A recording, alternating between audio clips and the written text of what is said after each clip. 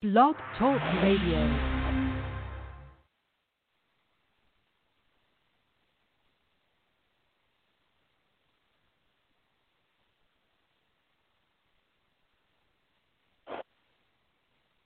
This is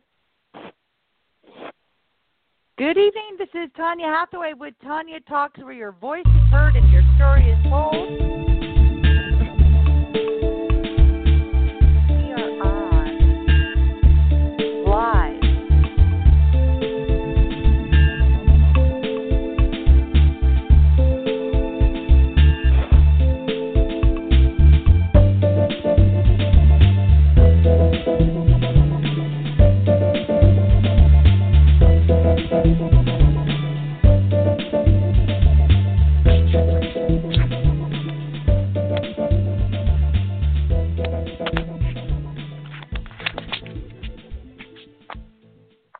Well, good evening. This is Tanya Hathaway with Tanya, where your voice is heard and your story is told on Marti Oakley's TS Radio Network and Stephen Burke's 89.9 KLRB FM Lighthouse Christian Radio out of Stewart, Oklahoma.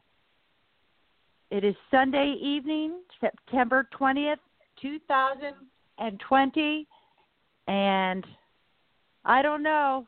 Up here in the northeastern states, it's getting a little bit chillier, so it says coming up this week, some parts are going to be in the 20s at night anyways. But today was a beautiful day. Beautiful day. I spent it out on a baseball field a good part of it, so that was fun.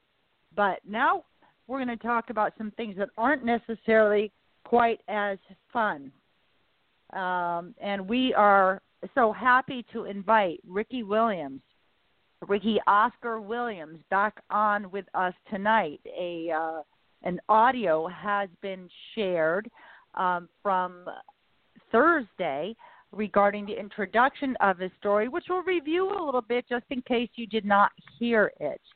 And Ricky we'll have him on a little bit. He is running just a tad bit late on the subway and not able to get good reception, but we have plenty of time. We've got 2 hours tonight, and we will certainly be happy to carry this over to another night if need be, and we anticipate Ricky visiting with us in the future anyways.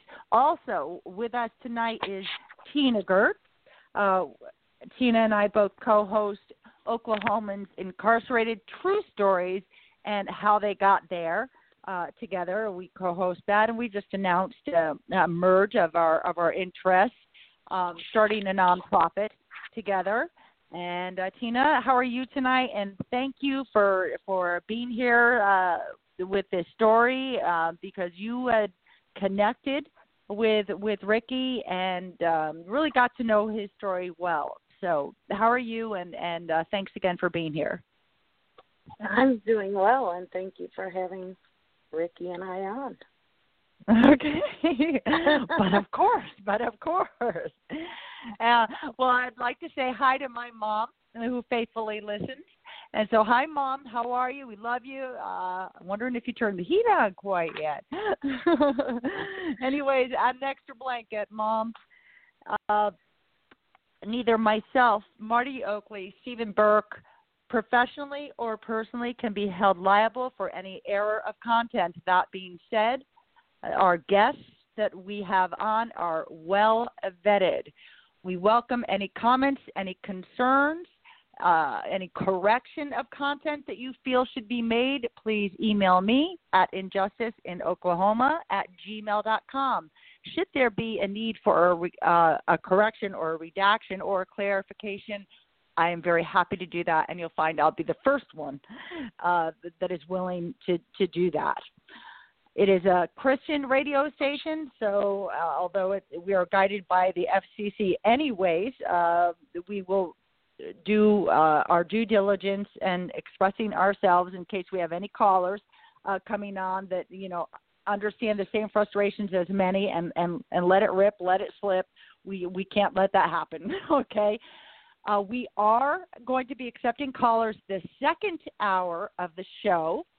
And if you have a pen or pencil handy, in case you didn't see this in writing already, That number is 917-388-4520. And when the system picks up, you're going to press 1, and our amazing producer and friend, Marti, will be sure to get you in queue. And I'll be listening for that doorbell for sure, because the doorbell will let me know that somebody is there waiting. That number, one more time, is 917-388-4520. I'll give you, if everybody got here through the promotion that was sent out, you have an idea what this show is about. But first, I would like to share with you, and we'll recap that, by the way, I would like to share with our listeners, in case they don't already know, that there has been some justice served, and it's kind of bittersweet, if you ask me, and I'll explain why. But Kendra Coleman has been a judge in her first term in Oklahoma City, a district judge. So she's District 7, Office 9. On her first term as a district judge, she has been removed as a judge. But that removal does not disqualify her from attempting to be a judge again. So I guess what it started out with certain complaints or with her, not doing the things that she is supposed to do as a private citizen and as well as a public citizen, as far as paying her traffic tickets and different fines and whatnot, things like that. And then she failed to be transparent with her finance, with her campaign financing funds. And then apparently other charges were filed against her. Other complaints were filed against her. I guess people that had been, abused by her, given that it was the finding, right, that had alleged that there was judicial abuse, that they struck while the iron was hot, and they went on to file complaints regarding oppression. She used oppression, her power as a judge in a way that is malfeasant, denying due process, and as well as essentially, not filing the proper ethics. She broke a bunch of canons. So it was there was a jury panel of 6, and 5 of those were actually judges. 5 were judges. Coleman herself denies that there's grounds for removal. All right. So for the most part, the majority had issued 6-3 on some of these findings. Rulings, and then there was anonymous findings as well in regard to oppression, clear and convincing evidence of oppression. She was not found, however, unanimously. It was voted that she was not found guilty of gross neglect of duty. So I'm kind of interested in what the interpretations are for gross neglect of duty, but there was grounds for removal. The specific canons that she violated are 1, 2, and 4. I'd love to get into that a little bit more, but I also want to make sure that we do leave time for Ricky Oscar Williams. So the sweet, that is the sweet part, okay, that we've got this Oklahoma City judge who has actually been sanctioned, if you will, who's been sanctioned for denying constitutional rights, not to mention the canons, right? Okay, well, I'm sorry. I'll just say constitutional rights because that comes first. If you ask me, there's always constitutional grounds, regardless of anything else that is written, that you can argue, all right? That's in my opinion. Again, I'm not a lawyer, but you have to, if you argue your constitutional rights have been violated and you can prove your constitutional rights have been violated, I really don't care if it's in a canon or not. Do you? Okay. So I hope that people don't care if it's in a canon or not, or if it's in the rules, lives, the guidelines, and whatnot, because the fact is that we're supposed to be treated with fairness and without oppression, and including that judge. She has the right to appeal. She's got about 8 more days if she's going to appeal that finding. So, okay, what's bitter about it? You know, it really ticks me off. You know, I came into all of this talking mostly about Tulsa District in Oklahoma. And there's a lot more to talk about in Tulsa District. But in the meantime, we've been talking about the far edges of Oklahoma, spanning from the southwest, the southeast, to the bordering Kansas, bordering Texas, bordering and then the big cities. So forgive me, it's everywhere. Okay, we've been talking about issues just about everywhere. Doesn't mean every judge, every police officer, every prosecutor, every public defender, pretender, or that every defense attorney is going to do you wrong. But let us know if they do you right, okay? How about that?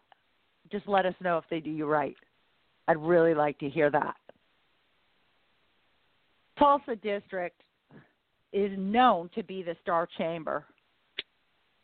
Look it up. In Oklahoma, Star Chamber. It's about as malfeasant as it goes. You know how it's just you've got, it's the head of the snake. It's the head of the snake.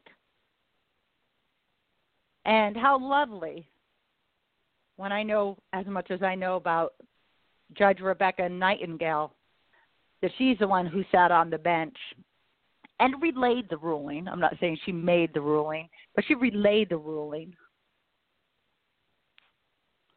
and the findings. And then to hear that this is a win for judges across the state. I'm flabbergasted over it. Absolutely flabbergasted over it, knowing that this is not anything like finding a needle in a haystack. You could pick up a stack of hay, and probably half of those pieces of straw deserve to be removed from their bench. I'm not exaggerating. And see, this is it. So, you've got one of the worst, if not the most malfeasant courts, the one that's loaded with malfeasance, that made this ruling as if they are higher than thou and as if they are actually setting the standard for dignity. Makes me sick. So that being said, it's worth paying attention to this, and it would be worth it for those that have been abused and oppressed and your constitutional rights violated by a judge anywhere, or if you feel that you have, that it's actually worth it to look up this case, look up those canons. And yes, I'm a believer in constitutional law, but these are the things that they're saying that this judge did and why she's being removed. Can always be a citation, I suppose, okay, if you go that way. So in a sense, it could set a precedence. I don't know. Maybe this judge crossed the wrong people, and this is really just retaliation, even though, is it really happening? Who really knows? Who really knows?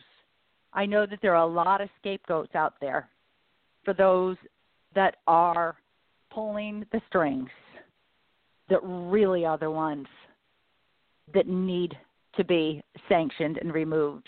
And that as long as we have the foxes guarding the hen house,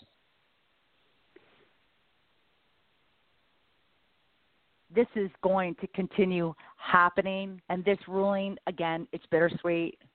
Look at it however you want, but it's really important to know that this is a shock that anybody got caught out. So I'm just curious why. That's all. I'm just curious why. Tina, what's your news today? I know that before we move on to Ricky Oscar Williams, what is your news today? Because I know that there is a rally that you're putting on out there, and I'll be present in my own virtual remote way. But let's talk about that for a moment or two. Yeah, we've got a rally planned at Jackie Brannon Correctional Center as well as OSP on Saturday from 11 to 2. We hope that everybody will come out to show support, even if they don't have a loved one in there, just to show support in general. They do have a mask requirement there, so you have to wear your masks. And this is all thanks to, I'm sorry, the name is escaping me, Reagan Akers. She did the research for it. And, yeah, Saturday from 11 to 2, I'll have affidavits there if anybody wants to fill one out. And I'm excited about it, showing these guys that there's hope and people fighting for them. And speaking of the affidavits and the rallies, okay, so there were 2 rallies that were held consecutively, 2 weekends in a row. That wasn't one that you had put on, but it was one that you certainly did attend and engage in on behalf of our mission, of course. And and that was at Eddie Warrior Correctional Facility, where there were about 60 to 70% of the inmates.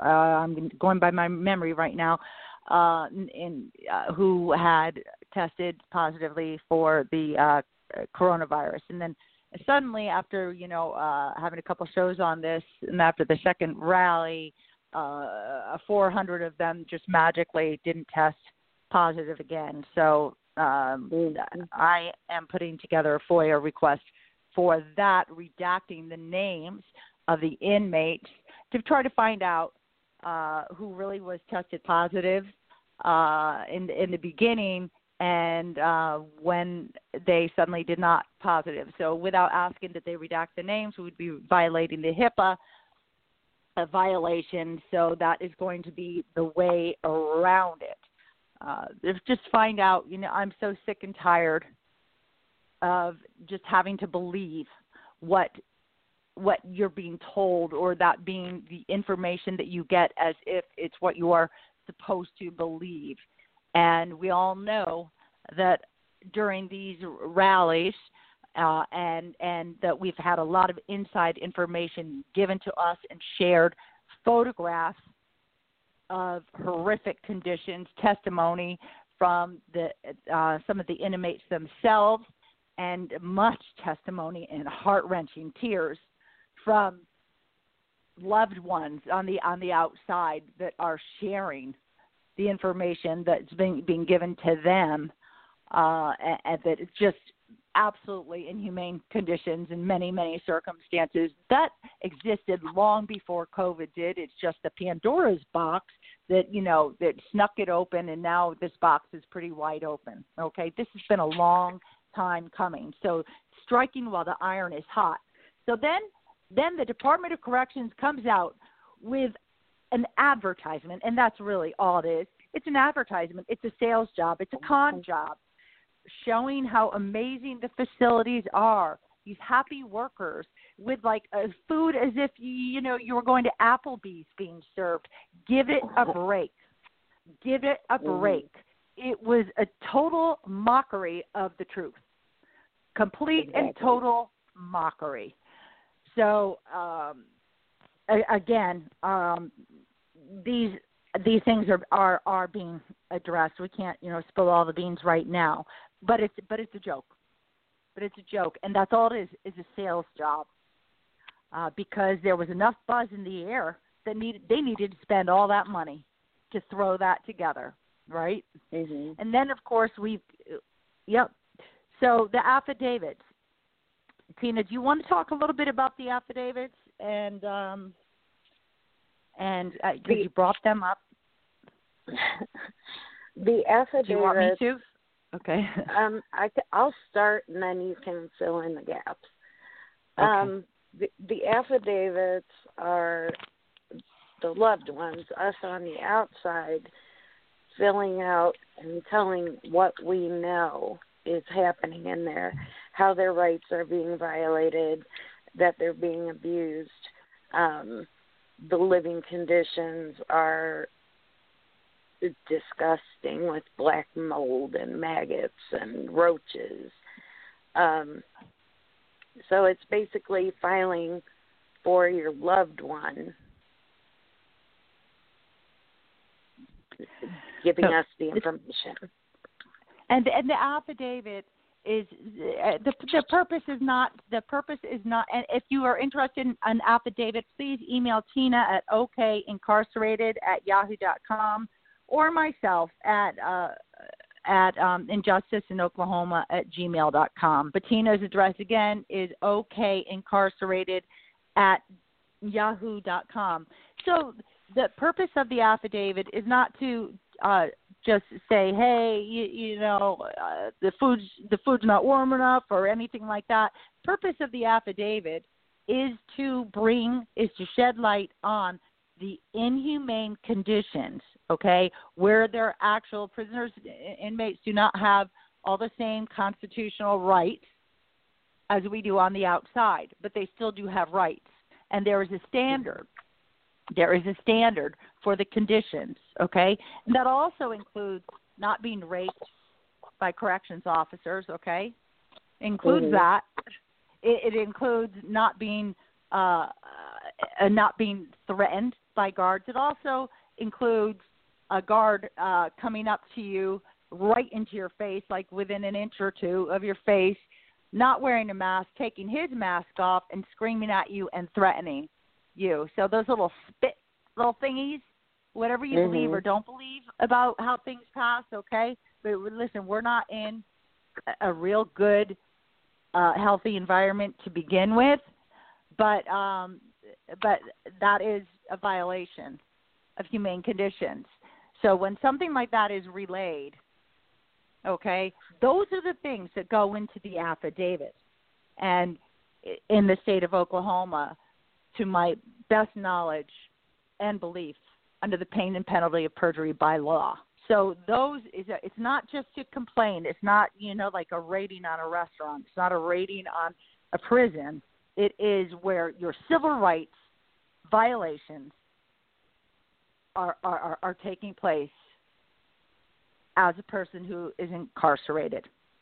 All right? So that is the purpose of the affidavits.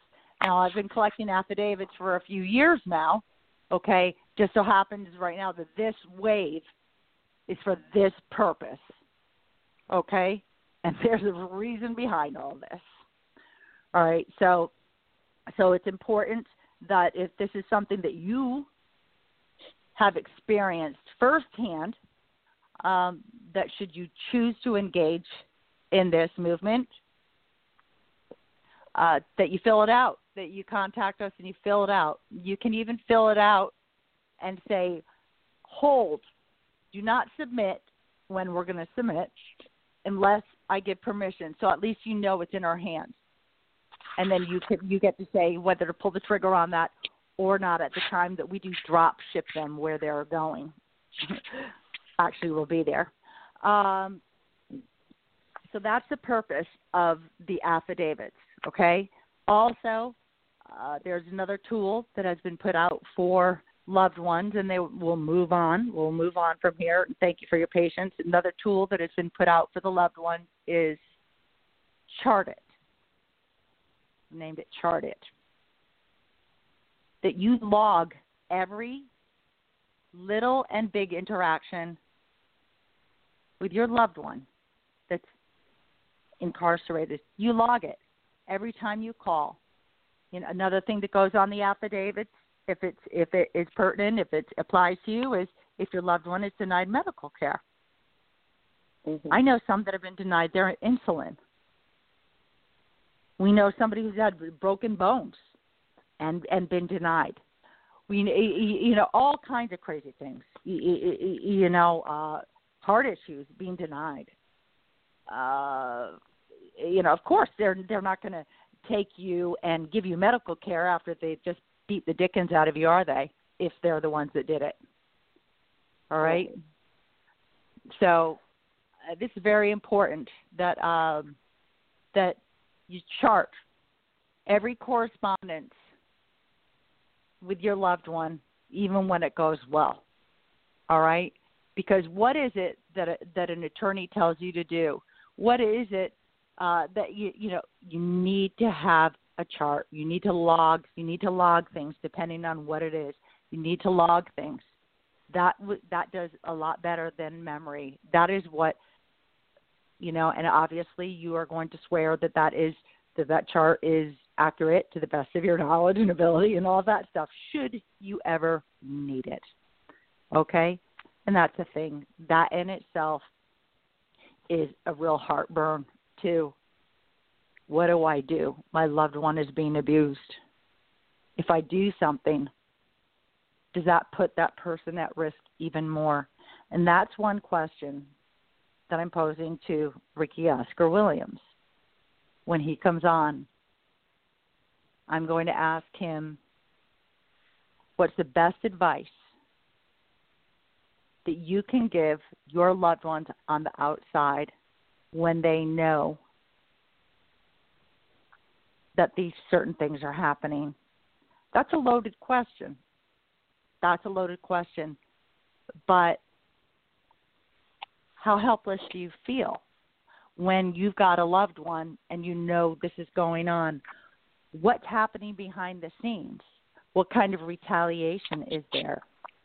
These are all things that I think are important, and we have the wonderful opportunity to kind of get some answers. There might not be one straight answer. I kind of doubt that there is. It's going to depend on the situation. All right, but we also know that Ricky Williams did file a 1983 lawsuit, right? So, United States, a federal lawsuit. So, we're going to get more into that. I'm going to just check and see how Ricky is doing. He sent something to me. It looks like he's going to be about another 15, 20 minutes. So we're going to get into a recap of his story in case you didn't hear it last week. Now, Tina, do you want to start or do you want me to? I'm happy to, but if you'd like to. No, go ahead. Okay. I'll chime in if I think I need to say anything. Okay, it was September 1979, and Ricky was age 20. He admits that he was in a bad place in life, drugs, alcohol, and he had this really bad habit of putting his hands on things that didn't belong to him. He was charged for the very first time and found guilty on nonviolent offenses for burglary. He was not armed, that means, okay? He was not armed.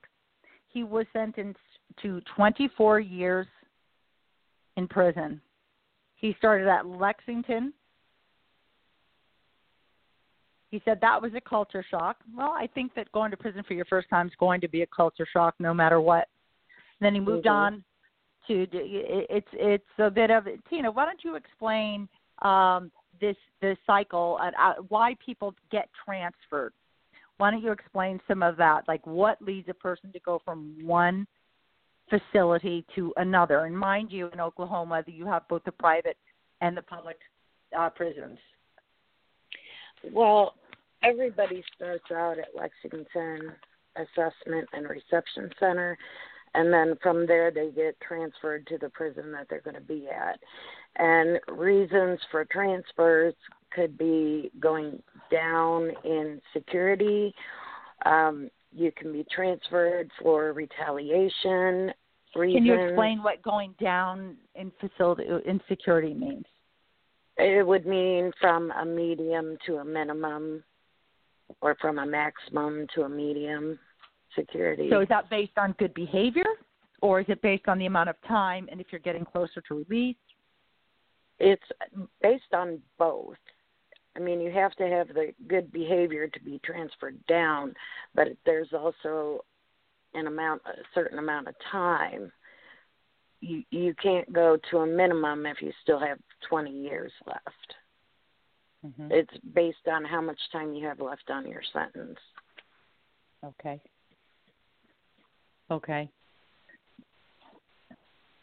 All right. So, and then when you are close to being released, is Lexington one of the facilities that you would go back to? Lexington does have a minimum security as well as a medium security. Okay. So, yeah, it's possible you could be transferred back to the minimum side. Okay.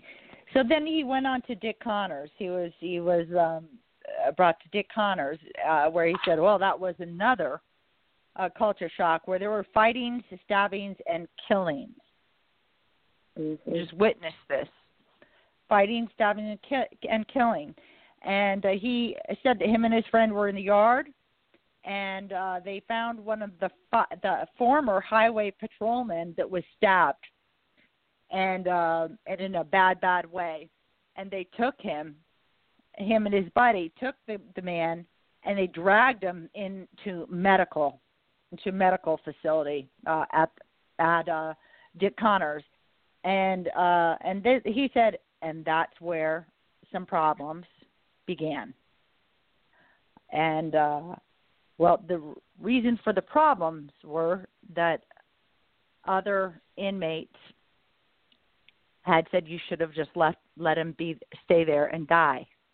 You should have just let him stay there and die. At that point, there were approximately, as he put it, 7% African Americans in the prison compared to him. So there was a huge racial disparity and a lot of tension. This highway patrolman was a white highway patrolman. So as you can imagine, what I saw when he shared this information with us is that, white people hung out together and the black people hung out together then. Okay? All right. Now, keep in mind, he's been out, I think it's 7 years now. Is that right, Tina? Yes. He's been out 7 years now. Okay? So we're going back, about 20, just under 20 years.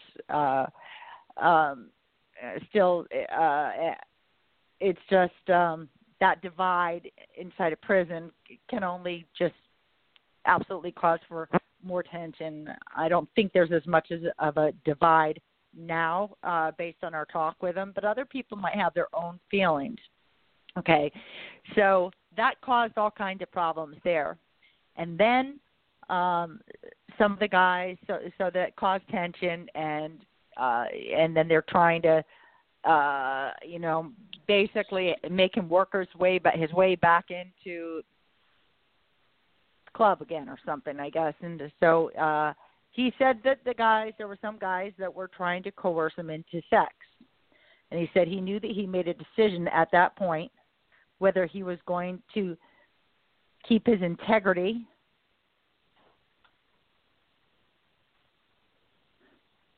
or if he's going to have to result in integrity or just go along with it. So he decided to keep his integrity, which resulted in violence. So he made it seem as though he was preparing for that session to get back in good graces or just to be a rag doll. And he had a shower and cleaned things up, invited them in, and he set the record straight at that point. that he wasn't going to be compliant. He set the record straight. And that sent him straight to the Oklahoma State Reformatory, all right? There was an instance where he was sexually assaulted one time after that, which we're going to get into further. But it sent him to the Oklahoma State Reformatory, where, and I believe this is where our friend Vince Wilmoth, who spoke at our rally, Tina, he went during some of the time, and he won his case ultimately.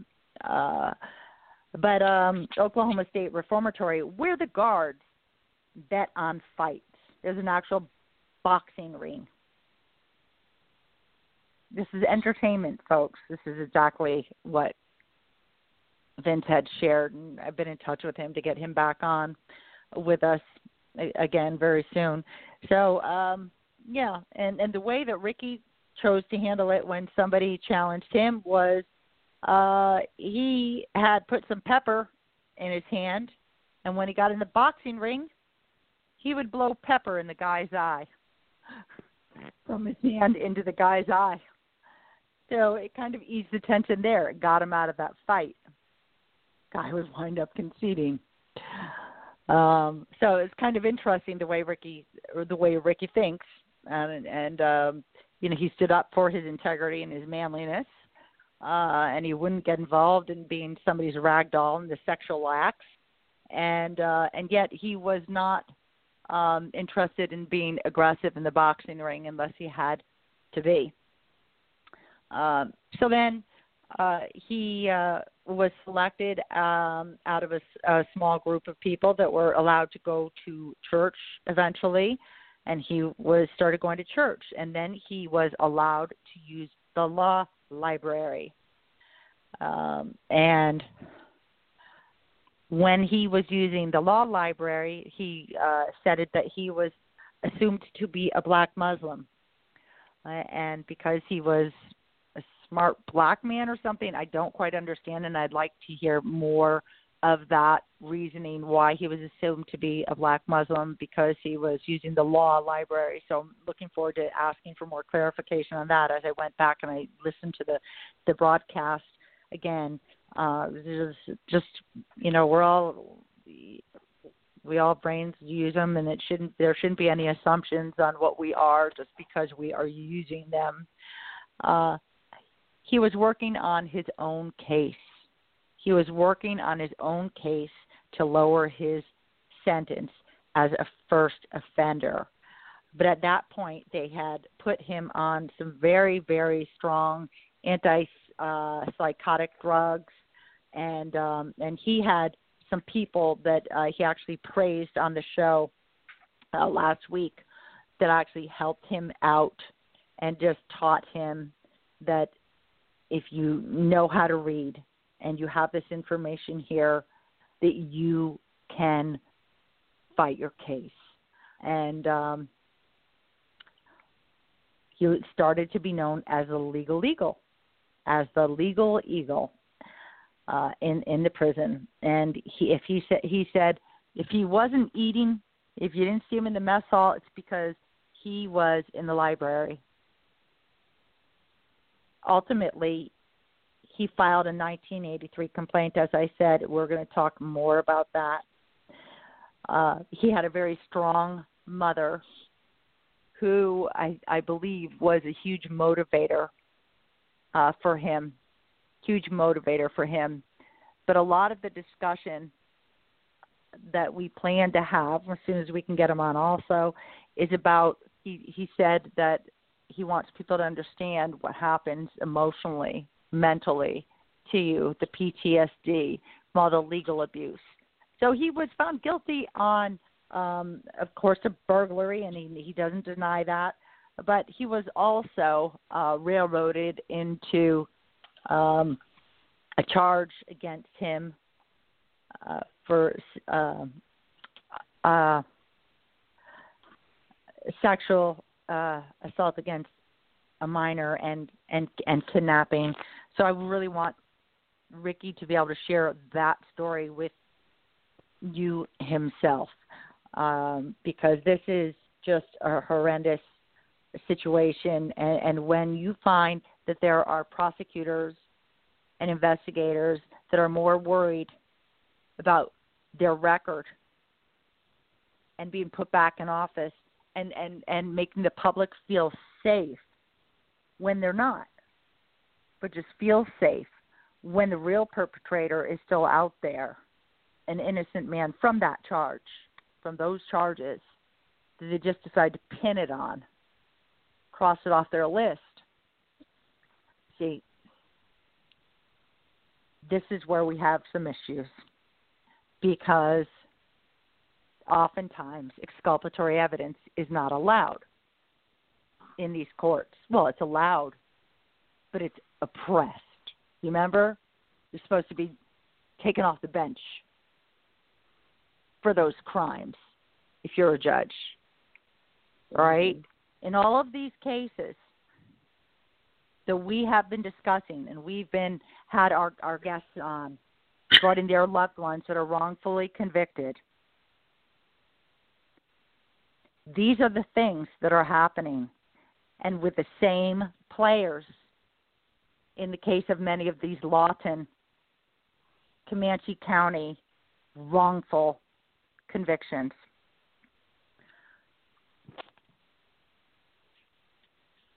I was going to see if Ricky's back on. How reliable is Ricky, Tina? Have you heard from him? I had no problem. I haven't heard from him right now. I can text him. Yep. I'm going to open up. I don't know if we're going to have people with too many calls right now, but I'm going to open up the airwaves for calls. In the meantime, there's a lot that we can talk about, but I really want to kind of stay on track here. But I'd like to open up the airways. 917-388-4520. 917-388-4520. If anybody is interested in asking a question or has a comment. 917-388-4520. Boy, I tell you what, I'm usually not at a loss for words, and I'm really not. But I would like to, hear from others on this. Okay. How fast can we get those fingers moving?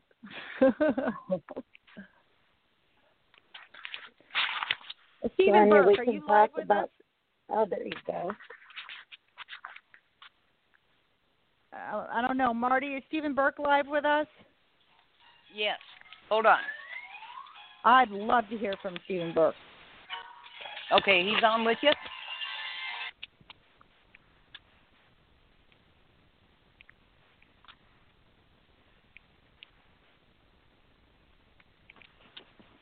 Hello?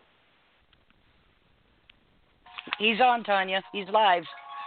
Okay. Hi, Stephen Burke. How are you? Stephen Burke, for everybody who's listening, is the producer and runs the Lighthouse Christian radio station in Oklahoma. So he's the one who is airing these shows for some time with us now, and really appreciate it. I know that you've ministered to many in prison, and I'm kind of curious, Stephen, what your take is on, if you have any insight to anything that we've talked about so far. Well, okay, I'll be more direct. How about the judge that was removed from the bench? What are your feelings on that?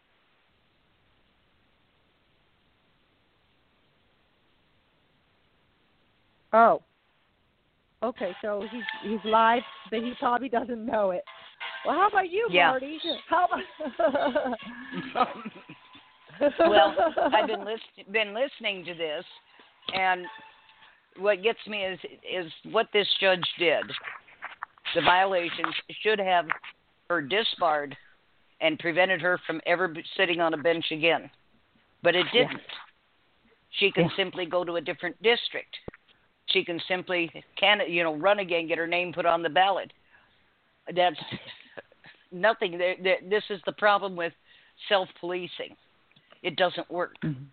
And the only reason, mm-hmm. like, law enforcement or the Bar Association or the judicial councils want self-policing is so they can make sure none of their cronies get in any trouble.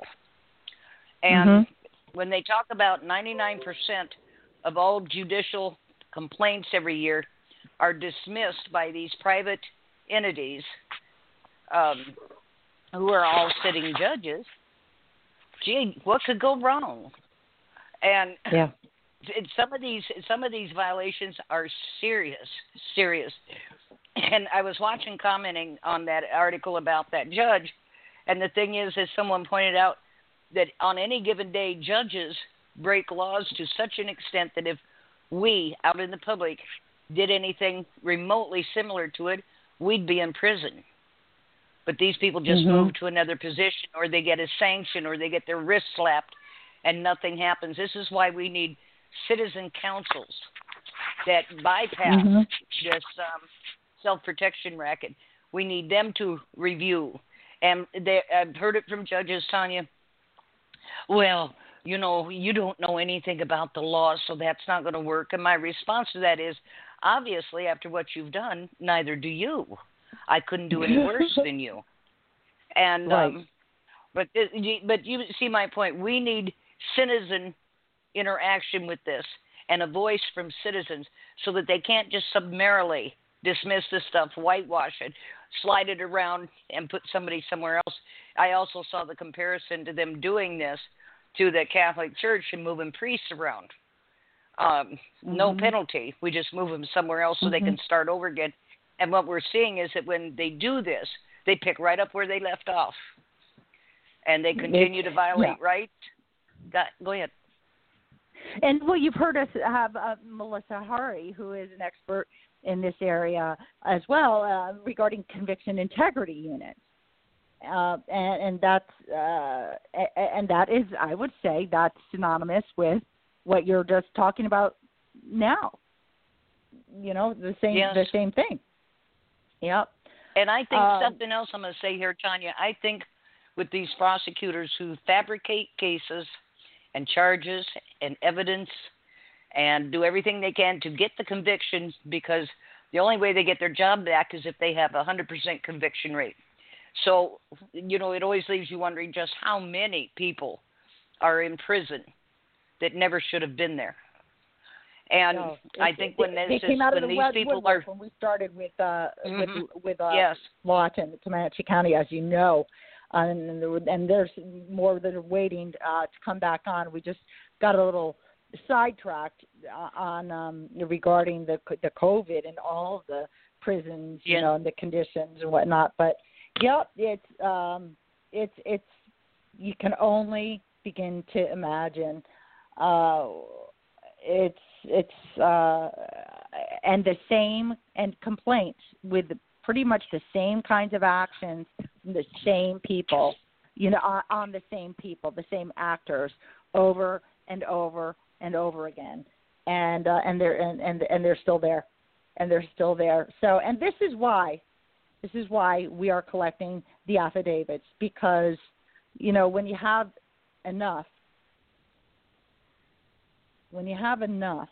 then when you think it's enough, then it's like, how can you just keep turning these people away? And also, something very interesting about a lawyer is, how the Bar Association says, oh, it's not the jurisdiction. Well, I was on the phone with Gina Henderson, who's basically head of the bar in Oklahoma City a while ago, about a year and a half ago.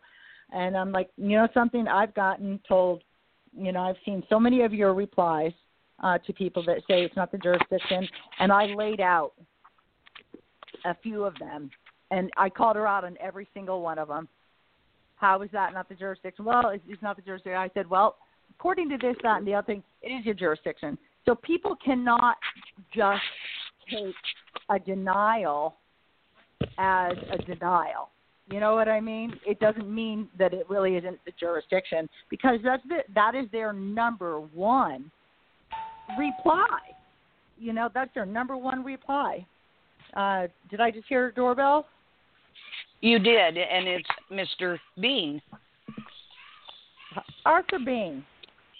Arthur Bean is with Deborah Hanson law firm, attorney at law, and he is a private investigator, a researcher extraordinaire, and actually has put an injunction, a petition for an injunction in front of the High Court.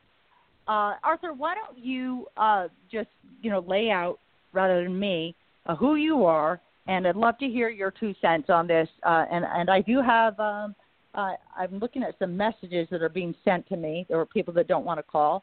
But Arthur, can you just let our audience know, our listeners know, who you are and where we're at right now with this particular GPS situation?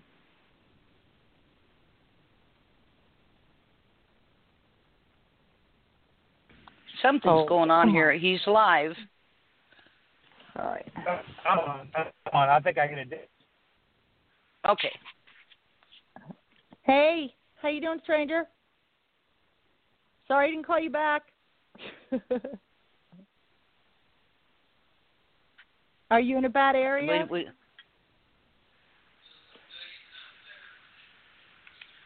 Okay, I'll tell you what, Tanya, we'll leave him live, and when he gets to where he can, he just dropped. He's apparently going to try to call back.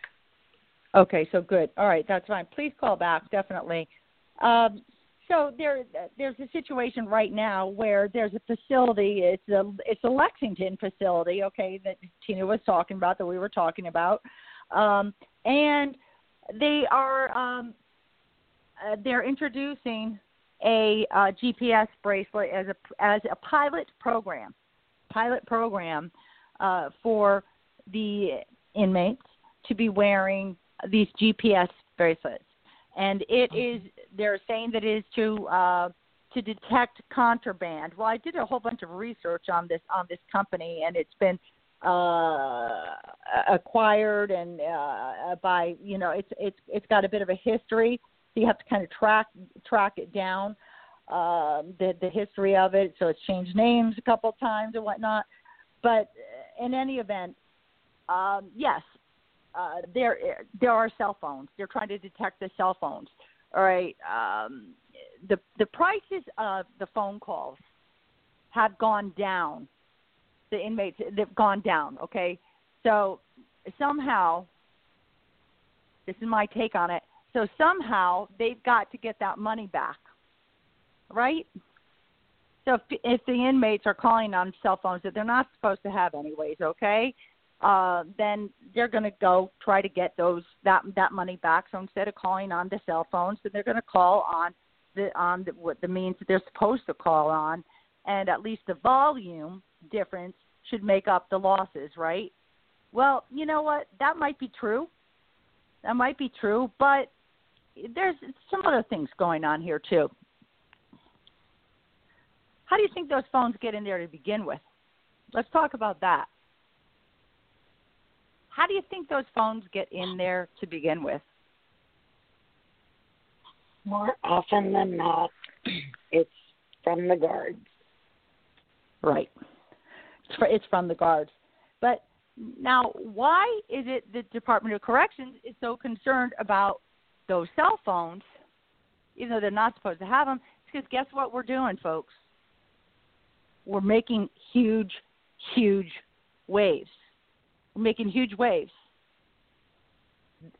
They want to monitor everything. Okay, they're supposed to be able to monitor everything, but they're not supposed to oppress the rights of an inmate. And the inmates whose lives are threatened and they're abused because their calls to their loved ones are overheard telling the truth about the complaints, about the inhumane conditions. It's horrendous. People are being denied the ability to do work on their own defense. Your life is threatened. You're beat up. You're sexually assaulted. And who can you tell?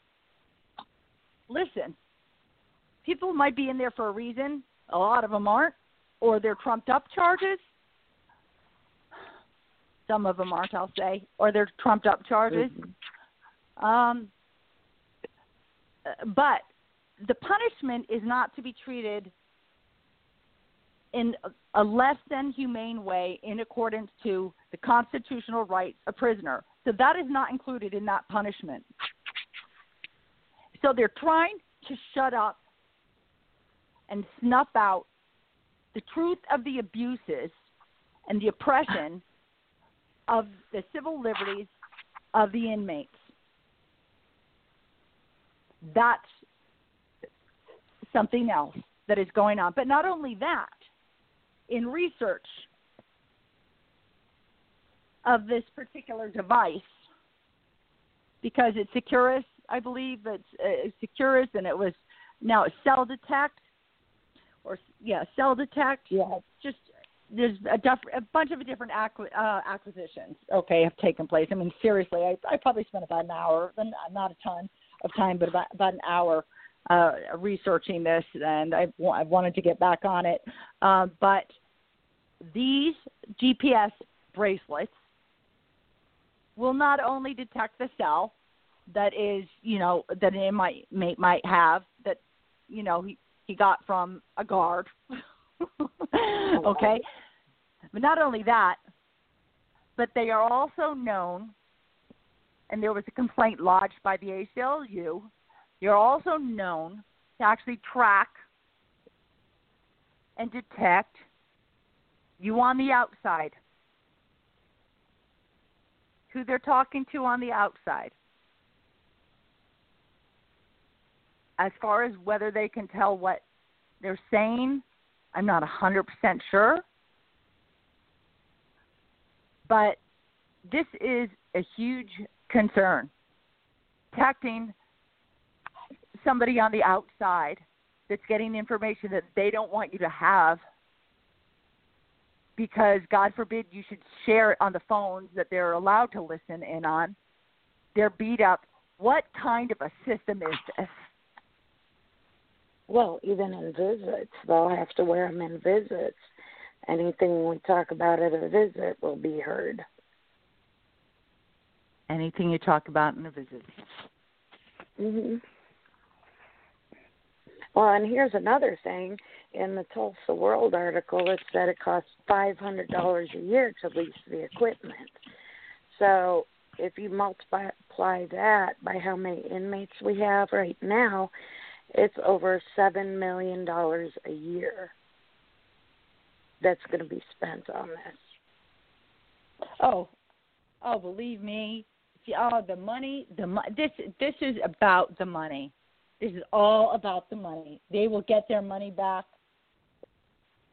They're not doing it this is about the money. This is about the state of Oklahoma, Department of Corrections, the money, and distributing the money. So, we know that in the private prisons, okay, in the private prisons, we understand that, Mary Fallon, the ex-governor, that she was vested in the private prisons, okay? We know that. Well, private prisons are also shutting down, okay? I think a couple of them in Oklahoma already. So these people need to make money somehow, don't they? So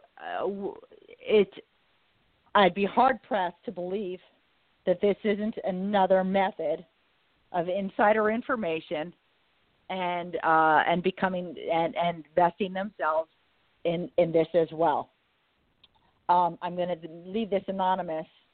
I was on the phone with my husband today in the middle of him telling me about how there's a huge COVID outbreak. At William S. Keys, they came and handcuffed him and took him to lock up.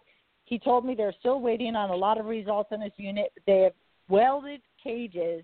I actually got this a couple days ago. Welded cages. Actually welded cages around all of them and deemed it the COVID unit. Him and another 20 are still waiting for test results, but are welded into a unit with all the positive cases. they're being punished for telling their family about their health concerns. Mm-hmm.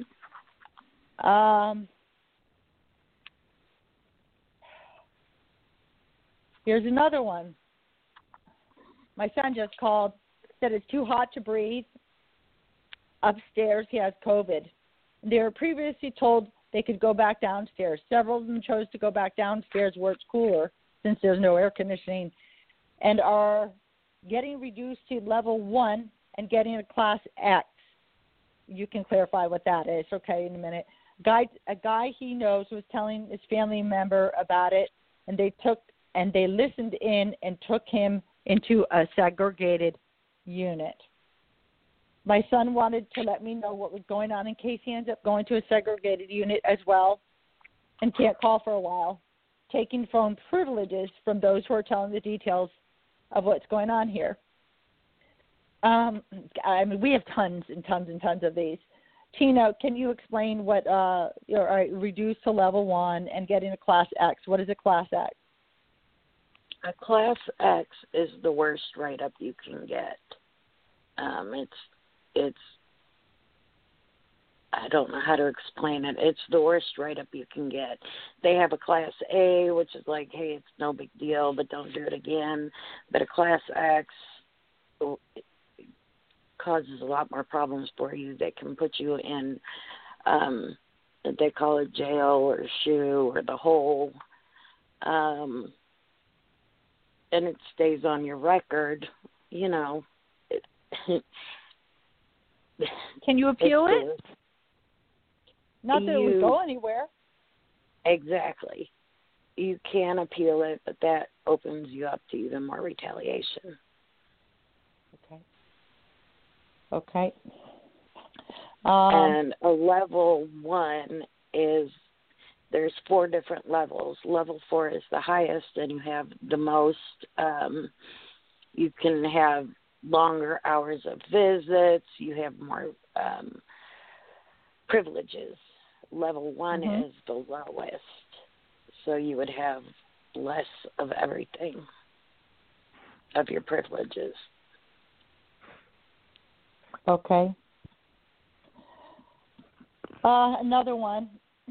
Okay, so, you know, because he complained about the conditions, told the truth what's going on to a loved one, then he's just been totally, basically blacklisted from life as you know it and any privileges in his facility.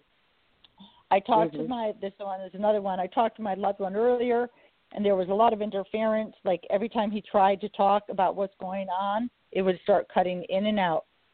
Never happened before. Waiting on his call now. I hate what's happening to our men. It's another one.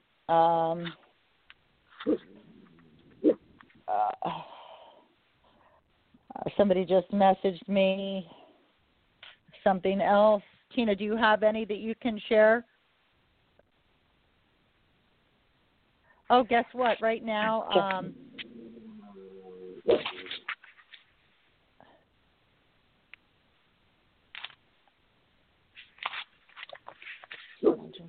conviction, temporary judge. Oh, okay. I've got the governor, and this is in change.org. The governor and other elective state officers, including the justices of the Supreme Court, shall be liable and subject to impeachment for the willful neglect of duty, corruption in office, habitual drunkenness, incompetency, or any offense involving moral turpitude committed while in office. So I would say that probably off of the heels of this most recent finding, but also it involves petition to the state representatives. Let me see. This went to the state representatives as well. So, we'll post that. We'll post that on our pages, and hopefully people can sign the petition if they agree with it, and certainly share it. The time is actually of the essence to strike while the iron is hot. I know tomorrow I'm going to spend a good deal of my time on the phone and with emails and other things. I've dedicated the majority of my day to this. Tomorrow, I wish I could every second of the day.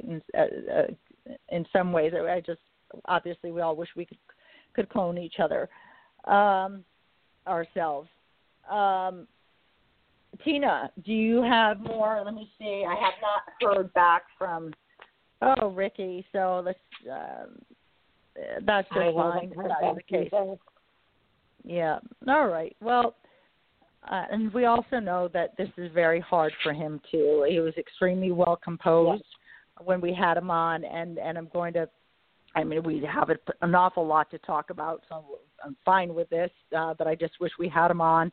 But I will encourage everybody to look in the promo that was sent out, and what was shared. That first the first interview with him is on it, and you're just going to learn so much about this man, and you'll just want to learn more about it. And I'm not going to go ahead without him to continue sharing this. We'll just have him on again, so I'm not all that worried about it. He's an amazing person that I believe has a phenomenal voice for the inmates, and he was absolutely willing to come out and name names, as he did in that first audio.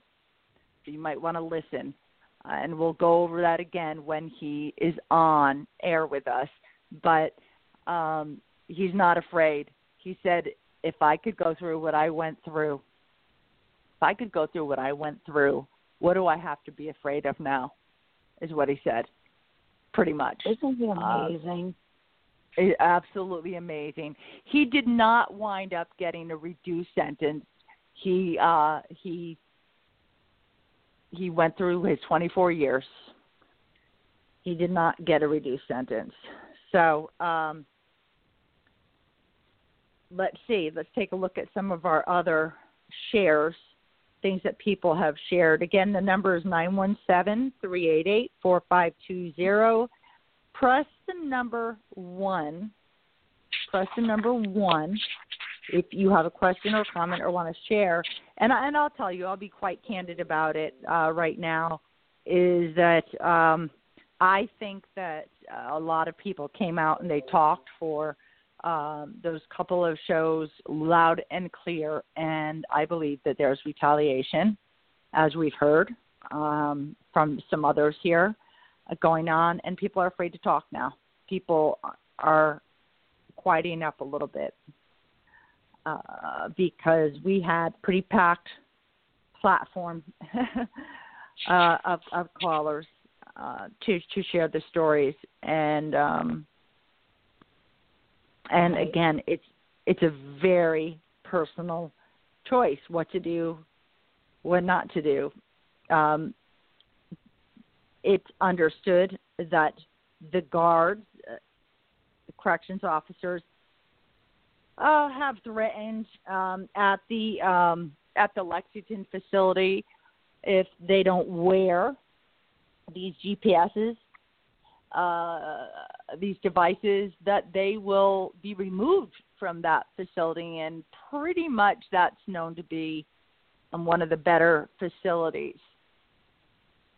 So this went in front of the High Court as Arthur Bean, and there's another gentleman as well with the Deborah Hanson attorney at law firm. They petitioned for an emergency injunction on this happening. Well, the justice, ordered the state to reply. The state, several days later, contacted the firm and asked for a conference. The result of the conference is an affidavit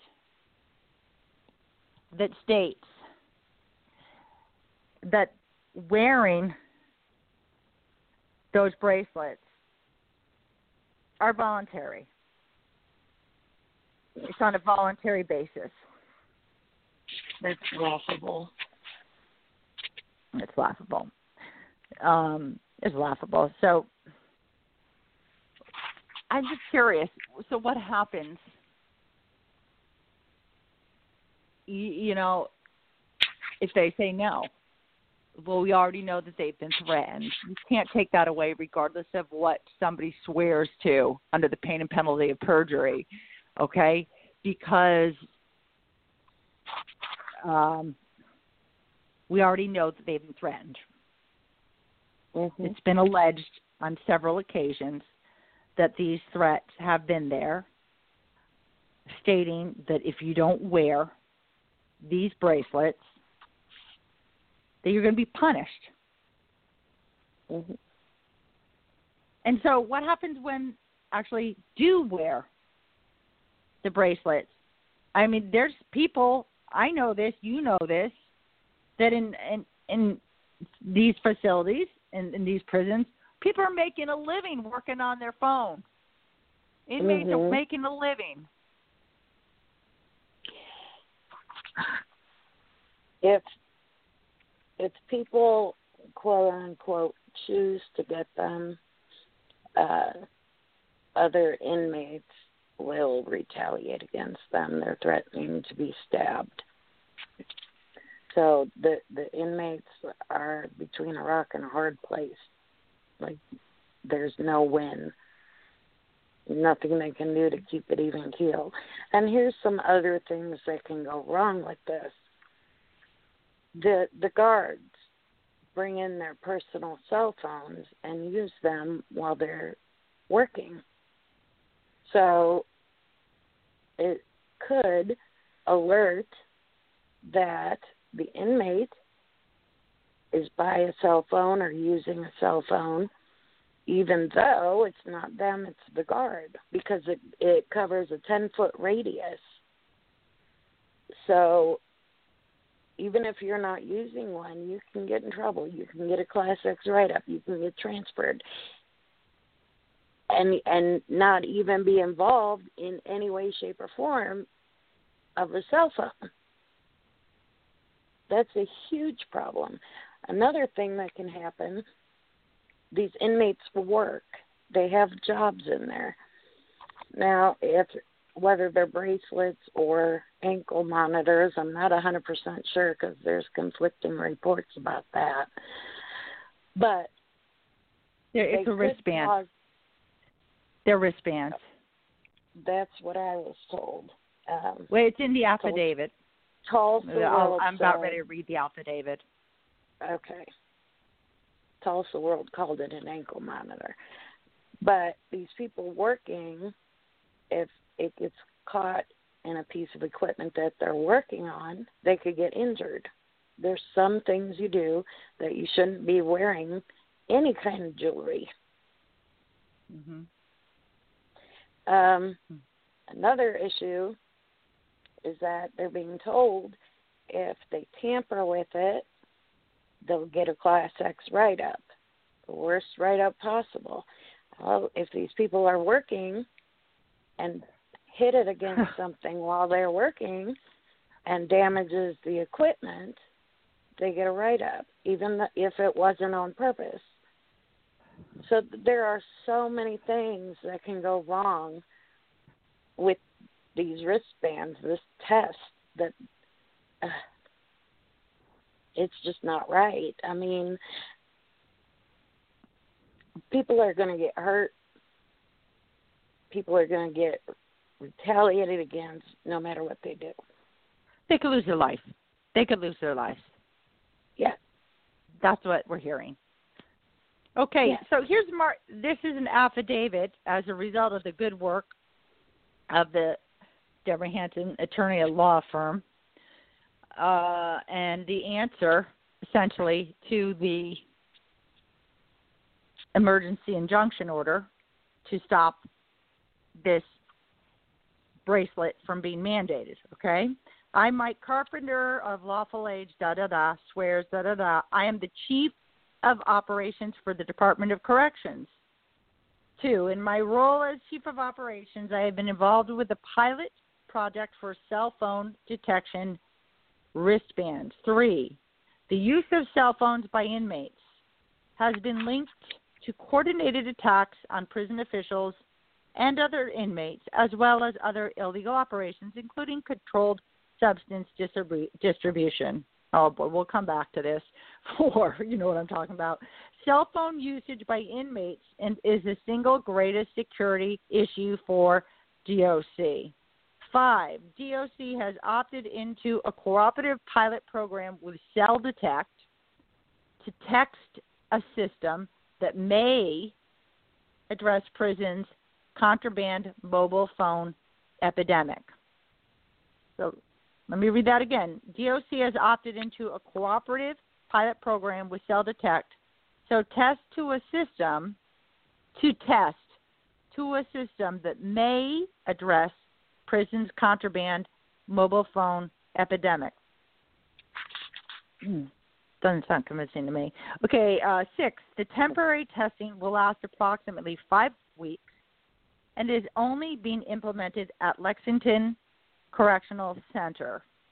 7, the testing will utilize inmate volunteers and is scheduled to begin October 1st, 2020. 8, the test will be used to determine the viability of an inmate wearing a wristband that is designed to detect cell phone use in the immediate vicinity and send a signal identifying the inmate and the specific time of the cellular phone was used, and then he signs off on it. It's notarized. Okay, so the test will be used to determine. It doesn't say the test will be used only to determine, does it? No. It's just giving something that it will be used for. Mm-hmm. It doesn't say that it won't be used to detect who the person's talking to, does it? Oh, no. I mean, the testing will utilize inmate volunteers. That's a joke. Let's talk about this. Okay, this other illegal operations, including controlled substance distribution. Well, how do we think controlled substance distribution gets in, just like the cell phones, to begin with? Well, Ricky said it the other night. Mm-hmm. Guards go in, take the contraband, put it in their storage or wherever they put it, and then they'll go back and take half of it out and tell somebody to distribute it for them. We've had people on the show just very recently that said that what she put up with in order to see her husband or her loved one, as far as the manner that she was patted down, that was pretty much a sexual assault to begin with. Okay? So if these pat-downs are so darn thorough, really, how is the contraband getting in there exactly? Exactly. So maybe some of these corrections officers that are letting this happen just belong, they should be a cellie. Mm-hmm. Okay? They should be a cellie. I agree. And the fact that the Department of Corrections overlooks this is, I'm trying to think of a word to use for it. I'm trying to think of a word to use for it. It's unbelievable that they think that, I mean, they have to realize what's really happening. And until they deal with their own house, so to speak, then nothing else is going to fall into place. Right. They need to deal with their own first. And I don't mean that in a disrespectful way. by any means, because I've met some wonderful guards. I really have. But I know there's some that show up to work high, show up to work and get high. So until they clean their own house, I don't think they should be putting the inmates' lives in any more danger than they already do.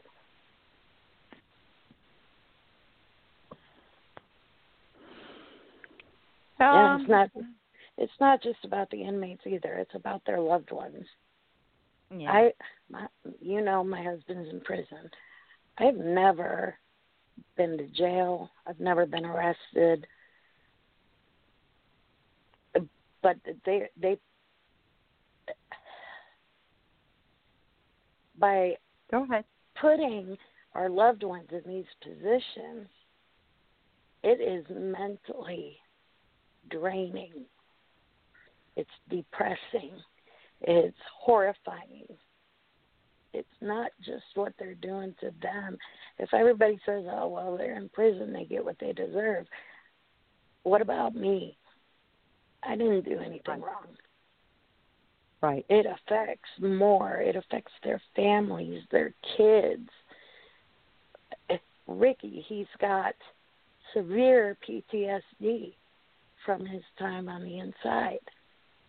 What are these daddies going to do when they come home and don't know how to deal with what they've seen and been through from the abuse by DOC?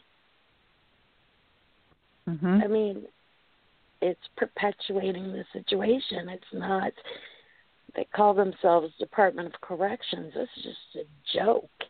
It's a joke. Mm-hmm.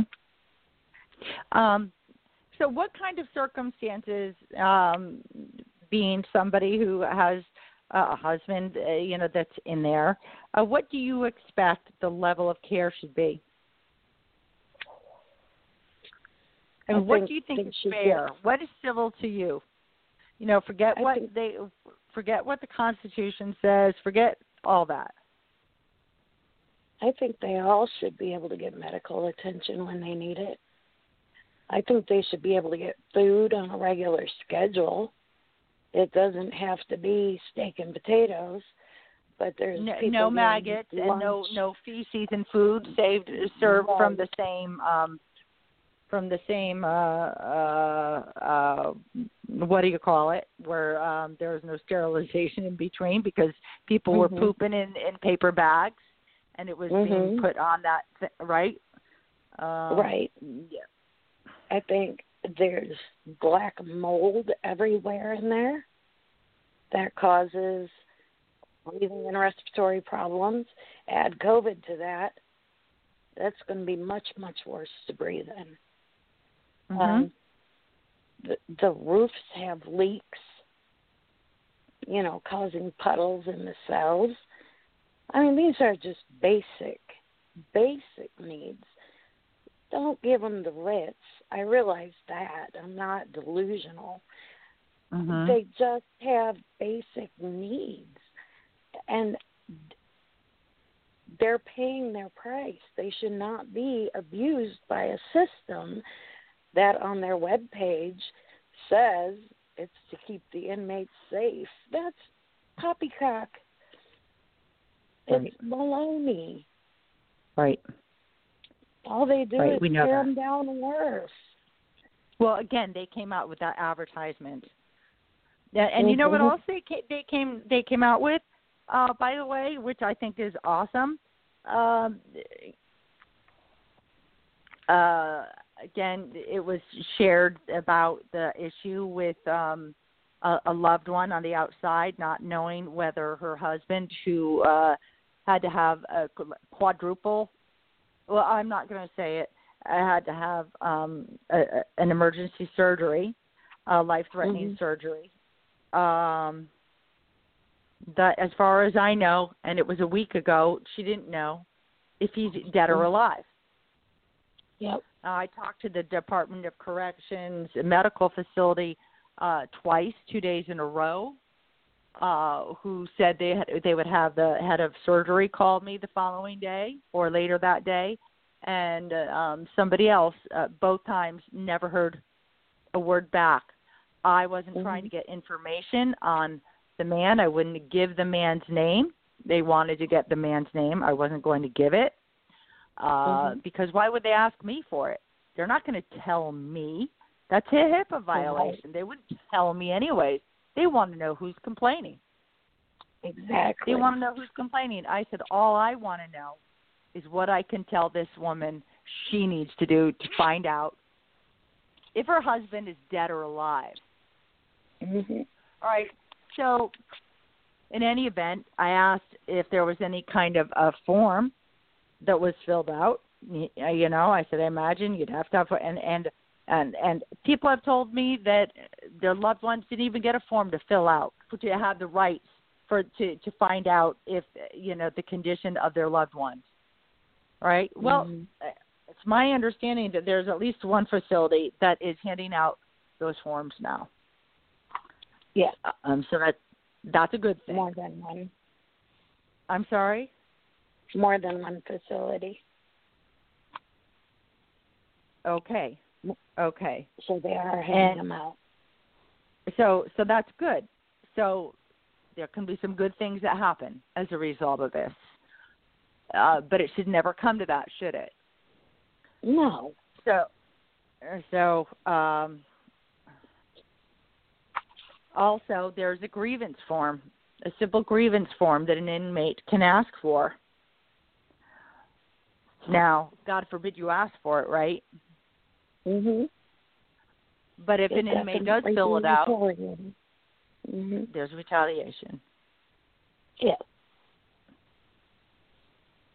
There's retaliation. There's always, well, one time I emailed the medical director when this whole COVID thing started, and I just asked a couple of questions on behalf of, like, everybody, not just for me. And the very next day, they shook down my husband's cell. And when they do that, they break things, they throw things on the floor. So, you know, when you email one day and the very next day that happens, you know they're retaliating. It happens all the time. This is what happens. This is what happens. This is a cause for a class action.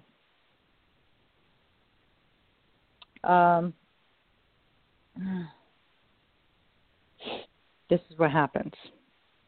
Okay, so let me see. Somebody just wrote, I don't want to let anything out that I shouldn't be letting out. So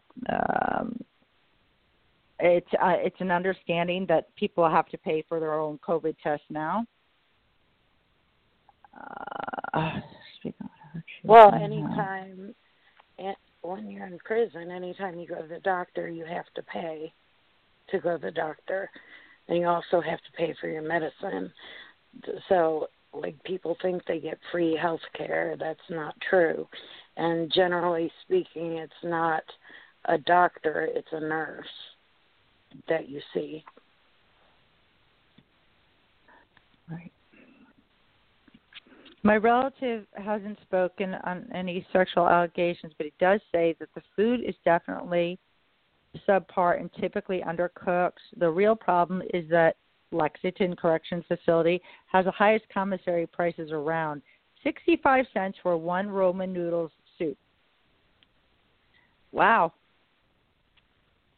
Actually, that's a lot because Roman noodles is what the college kids used to live on. I don't think it's like that nowadays, but you can buy those in bulk. And okay, the inmates have no choice but to spend the money their family sends them at this monopoly.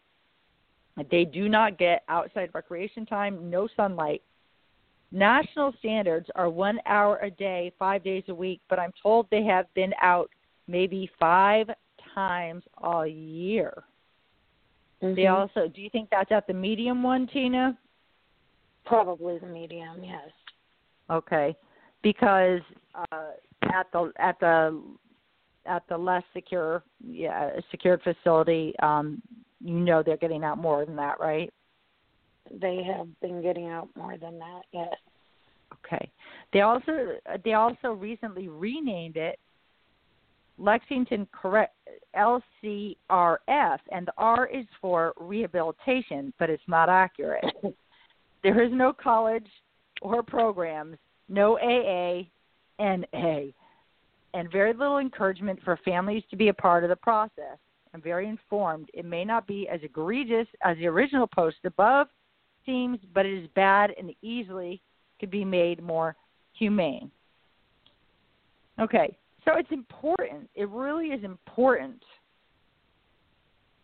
to get all these takes on things. There's different units and whatnot, but it's really important to keep hearing from people.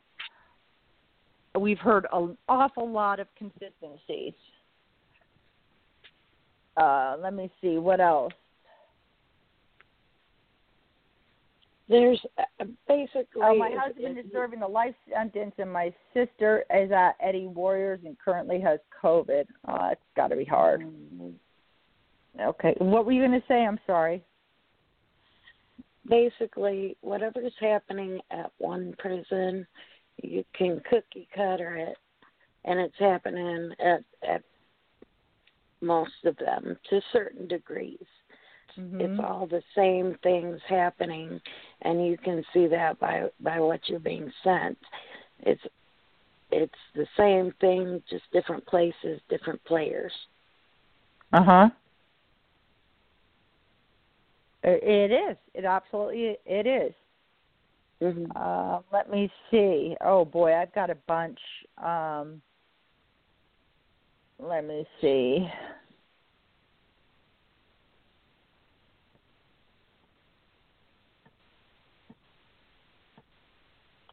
I just have to be really careful because I need to make sure that they remain anonymous.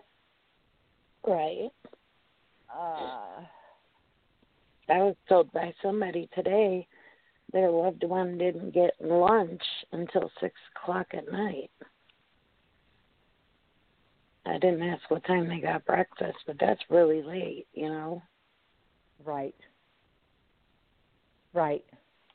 No, yeah, we heard that happened a few times. And, the whole thing with, being maxed out, that's a whole other story. We understand COVID, it's unprecedented and whatnot. But when this has been made where it has been made an excuse for, being understaffed, okay, to a degree, being understaffed, all right, but not to that much of a degree because, the place isn't moldy because you're understaffed, all right? Inmates aren't getting raped because you're understaffed. Inmates aren't getting threatened because you're understaffed. Inmates don't have maggots in their food because they're understaffed, because that's nothing new where it happens. Inmates living in these very subpar, inhumane conditions has not been because of COVID. Plain and simple. Mm-hmm. It has not been because of that.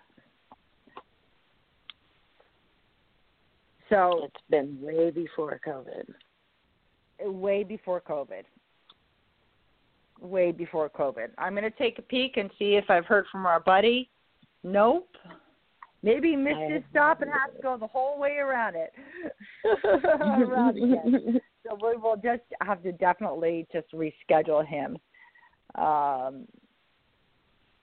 We'll just have to reschedule him again. So that's fine.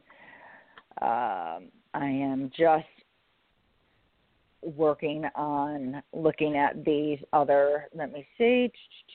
Okay. Okay. So who is aware of this? All right. Comanche County Detention Center, and this was yesterday, I believe it was, transferred female prisoners to the intake facility yesterday, and that must be Lexington, right? My son is afraid he'll be transferred to Lexington next week. Thought. Well, I had brought up that I think Lexington was a good option. I don't know about the medium side. I don't know what it's like there. You don't know what it's like in Lexington? The medium side. Oh, at the medium. Oh, okay. All right. So then I asked, let me see. Okay, let me see. They used 2 vans to transfer the women. She said, I read the post about so many women being sick. No closures. The law and men are all negative, but they are starting to bring men back from jails where they were sent due to overcrowding. Governor Stitt made them reduce the numbers. They have a long history of being at 50% or more over capacity. Okay, so that's another violation, by the way, of an inmate's a constitutional right. All right, is the overcrowding. There is a cap on that. More money. My son only has half of his. I'm not going to say this because I wouldn't want to give it away. Anyways, there's somebody who is very immune deficient. We'll just put it that way. Infection could be deadly for him. All right, so she's scared to death for her son. All right, but listen to this. There's an appeal that's in place. Right, the attorneys have been working on an appeal for over 6 months to get the court records transcribed. Guess what? Still waiting. Paid over $1,000. I don't think that that's an excuse that COVID can be used for that excuse. Going on here, I can only think, is the attorney just not doing it because they can get away with not doing it? Or is this just an attorney that's taking the money because they can? Because we know that happens. Or is it somehow, is it going to show up or not show up because it's missing? What is the reason why it takes 6 months to get court records? I've heard. Sorry. No, you I've go heard ahead. cases where it takes a couple of years. And I don't necessarily think it's the attorneys. They have to get it from the court. So it's the court that's taking so long. All right, but that's not swift justice. So I mean, no. I can't speak onto that, but it's my understanding that is way out of the realm of the time frame that they're supposed to be able to actually get that. I know that I've spent plenty of money on transcripts, and that's one thing I will say is I got them timely when I paid for them before. Let me see. So that's interesting. And by the way, and I'm not saying those transcripts actually depicted the recording that I had. Oh my goodness. I've got a message somebody just sent me. Okay. She says, so I think we need to come up with something for the families of inmates who have never been down this road and don't know what to expect and the things they need to make sure is done, such as medical forms, phone systems, how to send money, what can be sent to inmates, etc. I know I'm still learning a lot of things and who to talk to about what, and I was so overwhelmed, frustrated, and lost at the beginning, on top of the accepting this is now part of my life. So what do you ladies think and suggest? I think that's a great question, and I think that it's pretty much up the alley of what we've been, bringing to the table, but formalizing that into an electronic folder and being shared, digitally, I should say, and being shared, I think would be great, like the chart, an affidavit on hand. So that's two things right there. Also the medical forms and, the chart, the logging. So what do you think, Tina? Do you think that's something that we can work on together and make it like a formal digital? We can get that together. Every prison is a little bit different about what you can send the inmates, but we can certainly, I can pin that information in Oklahomans incarcerated, true stories behind bars and how they got there, and then everybody can access it and share it. Yeah, and if anybody has any suggestions on that as well, what should be put into that folder, I think that would be a good place to make those suggestions is right there on that page. And also, if anybody would like to call in and say and let us know what they learned, we've got about 15 minutes left, a little bit more than that. What they learned is the best way to help, manage what can seem like the most unmanageable aspect of life with a loved one inside the walls of a prison, and even worse is up against the abuses where they are taking place and the horrific inhumane circumstances and conditions there. So let's see. That's a great question. I really like that question, and I'm sorry to the asker of that question. I'm so sorry that this has entered into your life, and I think that you're going to find that there's an awful lot of support out there, and it probably wouldn't hurt to just you can let people know how you're feeling. You need to be uplifted. Let people know how you're feeling when you going through this. I think that there's an awful lot that will jump in and be there to help empower you and uplift you. So I think that's a really good question. Yeah, that's a really good question. So. Definitely hard to get through without support.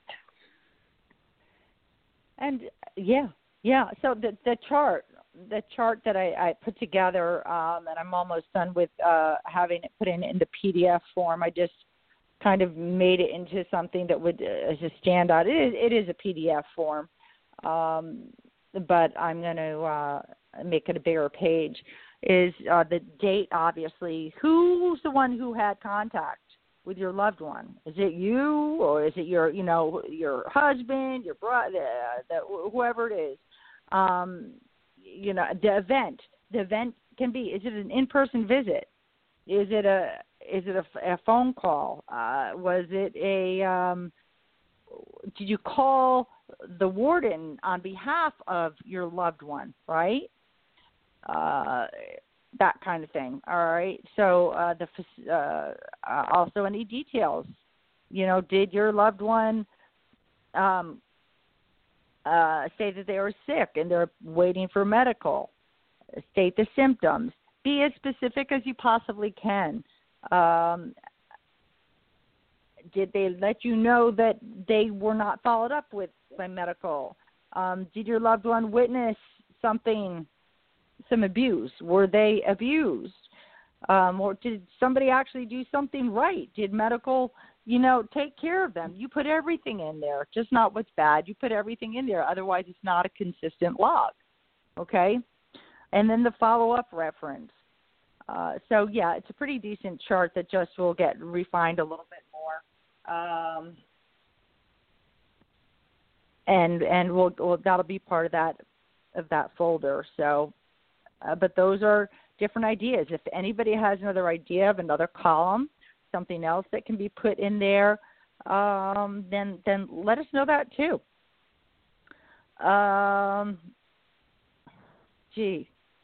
What can you think of the things that your husband needed but you didn't know at first that you now know?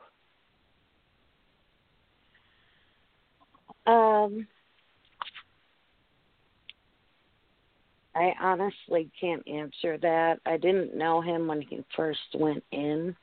I didn't know they needed money for the doctor. I didn't know that if they want, they can get some basics like soap and things like that, but they have to wait. If they use it all, they have to wait till it's handed out again. They don't necessarily get what they need to get through.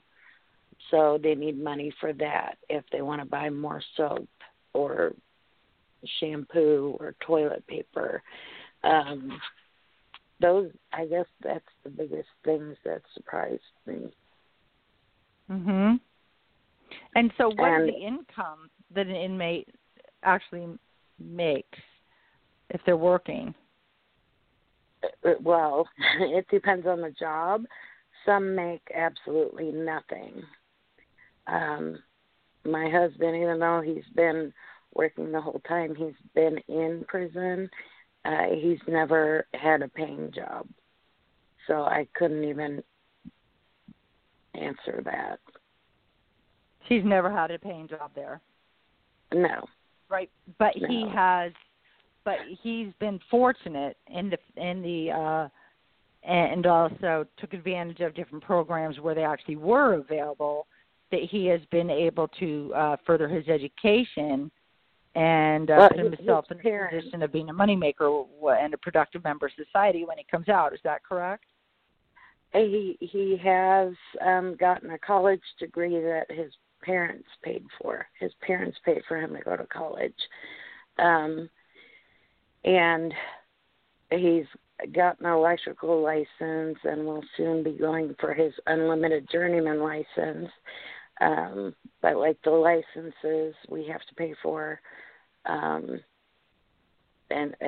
like the yearly fees we pay for. Mm-hmm. Mm-hmm. But yeah, he definitely takes advantage of everything. That's standard. It's just okay. Right. So to keep the license going, but you have got to do him doing work as they use these guys to do the jobs they're trained for. Right. So should we pay for them to do the work, or should they pay until they get out? That's a great point regarding the fees. These are the continuing education credits that need to be. Right. Wow. So that's a great point. So, but my husband, he's taught. What did he teach? Right now, he's teaching HVAC. He's taught machining at a different prison. He's taken opportunities when he can to better himself and to stay busy, because too much time on his hands would make him go crazy, honestly. Right. So yeah, he stays busy. He's actually working 2 jobs right now, maintenance and teaching HVAC.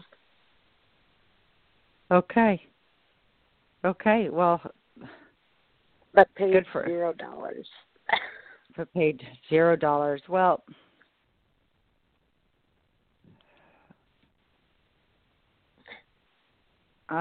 yeah. I don't know what to say about that. I don't know what to say about that. In a sense, part of me feels as though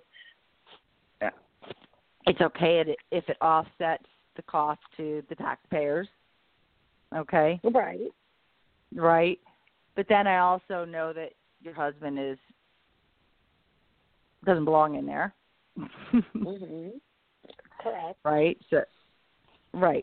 So he's wrongfully convicted, and so that's what these are things that are real stick it to you. You know, I don't mind somebody working and offsetting the taxpayers' dollars. I really don't. I mean, part of the sentence, as long as it's not inhumane circumstances. Some people might not agree with me. Well, then maybe 50-50, right? So they have something when they come out, right? But anybody who does get paid anything, apparently it's eaten up in the commissary anyways. For no pun intended. I don't see anything. I personally don't see, and nobody has to agree with me, of course, but I personally don't see anything wrong with, somebody paying their price to society for something they did wrong and offsetting taxpayers' dollars by doing some work that needs to be done. But I just really wonder, where's all the money going? That's the thing. The lack of transparency, the outright lies to the public, and the advertisements that's selling falsehoods, because we've made waves, because people heard other people crying and telling their stories, because there's actual evidence and documents. There's, real live stuff going on that they can't deny. And so that advertisement comes out, and people that might have just gotten a little bit of an earful, and they maybe we're going to look at it a little later. Oh, okay. Suddenly that thought is dispelled because this advertisement came out by the Department of Corrections. Well, we have to make sure that's not really the case. Let me see. One day ago, my son is sick, and he feels like the flu. The second day, he said everyone's getting sick. My son is diabetic, taking insulin. Please pray for our loved ones. Prayer. A lot of requests for prayers. Somebody else says, call the warden and tell him you're concerned for your son. Also ask about the administrative parole for those with pre-existing conditions that make him a higher risk of COVID. God will make a way. I mean, that's there's some good advice there. Depending on where you are, the warden could just wind up making sure that your loved one tells you to stop calling and bothering. I've heard that a lot. A number of people have said that that their loved ones inside have been told to tell the loved ones outside to stop calling and bothering. And that's what I mean. That's my question. That's a key question that I have for Ricky. Besides, the facts of the things that we do plan on sharing and him sharing with us. So again, logging the calls. What else? Keep track of everything. Not just the calls, but any interactions at all with anybody in DOC, emails. If you write your legislators, keep track of those. Leave a paper trail. Always. And ship it on over to us, because this trail typically does not work if it's you against them. But it's my genuine belief that it will work when it's us against them. You're not alone. And, it's interesting because you find out once, if you've gone through something that people are like, this is unbelievable. No, it can't happen. No way. There's more to the story. Sometimes you hear that. It's more of the story. It couldn't be like that. That's illegal. And, it's like, well, guess what? Guess what? That really is what happened. No, it's not legal. You're right, but this is really what happened. And when they find out the truth, then it changes things if people are willing to actually pay attention. Right. Somebody just asked how to make this power of attorney form where everybody can open it so they can print it. I just sent it to Oklahoma's Incarcerated, and it's not opening to the forms. Okay, we'll take care of that. If you're listening now, we'll take care of that. It should be opening. Okay, we'll take care of that. And that's regarding the affidavits, right? I think it was called the power of attorney form. Why don't you send it to me and I'll see what I can do with it if you're listening. Send it to me and I'll see what I can do with it because I think it might be power of attorney for the medical forms now that I really think about it. All right, so this has turned out to be more of a what to do if or when or if you have a loved one kind of a show today.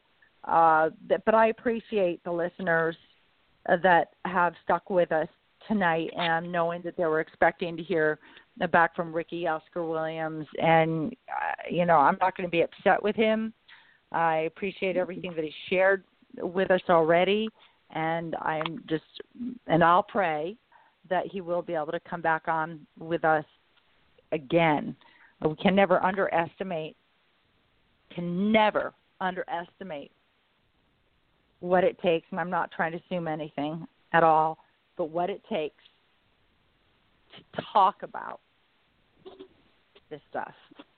He is severely, as Tina said, impacted with PTSD. And maybe that's one of the reasons why he's not on with us tonight. He just couldn't get through it tonight, and that's fine. I respect, accept, and that, and he has every reason to be validated and cared about if that's the case. And maybe if he's just stuck on a subway, then then I'm sure we'll hear from him about that as well. But what I'd like to do is, again, thank everybody for being with us for these 2 hours. Thank you for the messages that you are sending us. Thank you for your continued love, support, understanding, and interest. And we'd also like to ask you for your advocacy. We'd like to ask you for your advocacy if you are in Oklahoma or even if you're not in Oklahoma. And if you can offer any kind of support to this grassroots nonprofit that Tina and I are in the process of putting together. We've been doing it without it being a nonprofit, so our work isn't going to change other than there's just going to be more. But if you are very good with technology, if you're very good, if you have documentary equipment, if you can help us put that book together, editing and whatnot, it's actually mostly not in need of edits, but we're looking for volunteers. If you can help at a rally, if you can offer a space for a town hall meeting, if you can, I think you get the gist. I want to thank everybody tonight for tuning in, and I'm going to thank Ricky Oscar Williams. To Tina Gertz, thank you so much for co-hosting with me tonight. I'm Tanya Hathaway, Tanya TalkS. Your voice is heard and your story is told. Please tune back in Tuesday evening at the same time, 7 p.m. Thank you very much, TS Radio Network and 89.9 KLRB FM. God bless. And good night. And good night, Mom. Love you.